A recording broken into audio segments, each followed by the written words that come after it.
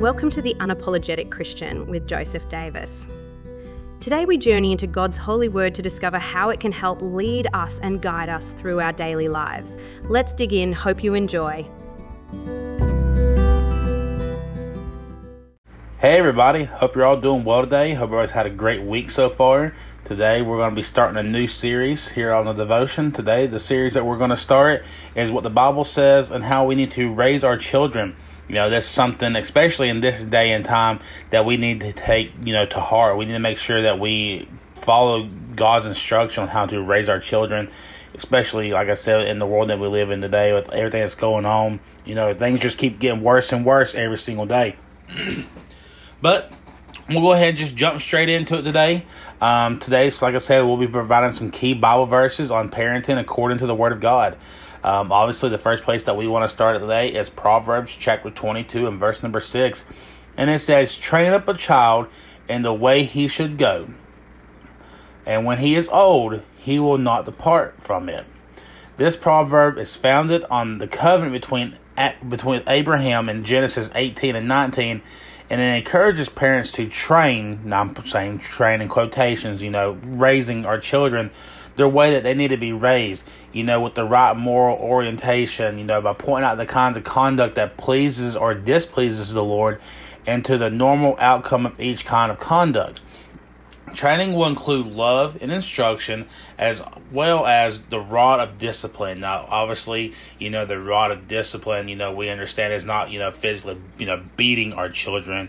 If you read Proverbs 22 and 15, the rod is, the Bible, we need to make sure when we explain to our children, hey, this is, why you can't do this.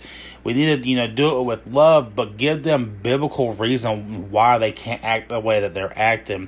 Just screaming at your kids is not going to do anything other than just give them a headache and make your throat hurt. Now I'm all for, disciplining children, as long as you, don't, go too far with it. Obviously, there's a difference between discipline and beating a child. Obviously, I want to make that very clear. But we need to make sure that we raise our kids the way God tells us to do. In Psalms 127, verses 3 through 5, it says, "Lo, children are an heritage of the Lord, and the fruit of the womb is his reward. As arrows are in the hand of a mighty man, so are children of the youth. Happy is the man that hath his quiver full of them, and they shall not be ashamed, but they shall speak in these enemies in the gate." Like in the first section that we were talking about, this does not eliminate human activity. Children are a heritage from the Lord, therefore his gift, and yet husbands and wives must do something to bring the children into the world and raising them to be faithful members of God's people. Like I said, it's very, very simple. We need to make sure that we raise children, the way that God wants us to raise them.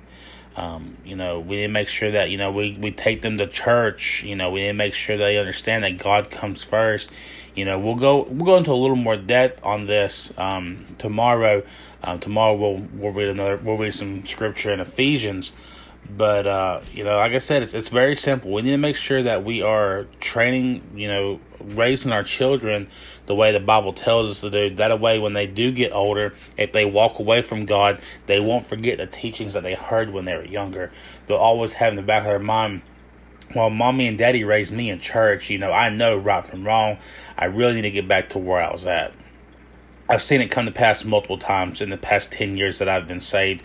The time that I've been in church, I've seen people walk away from God, and because of their upbringing or because of words that's been spoken to them, they make their way back.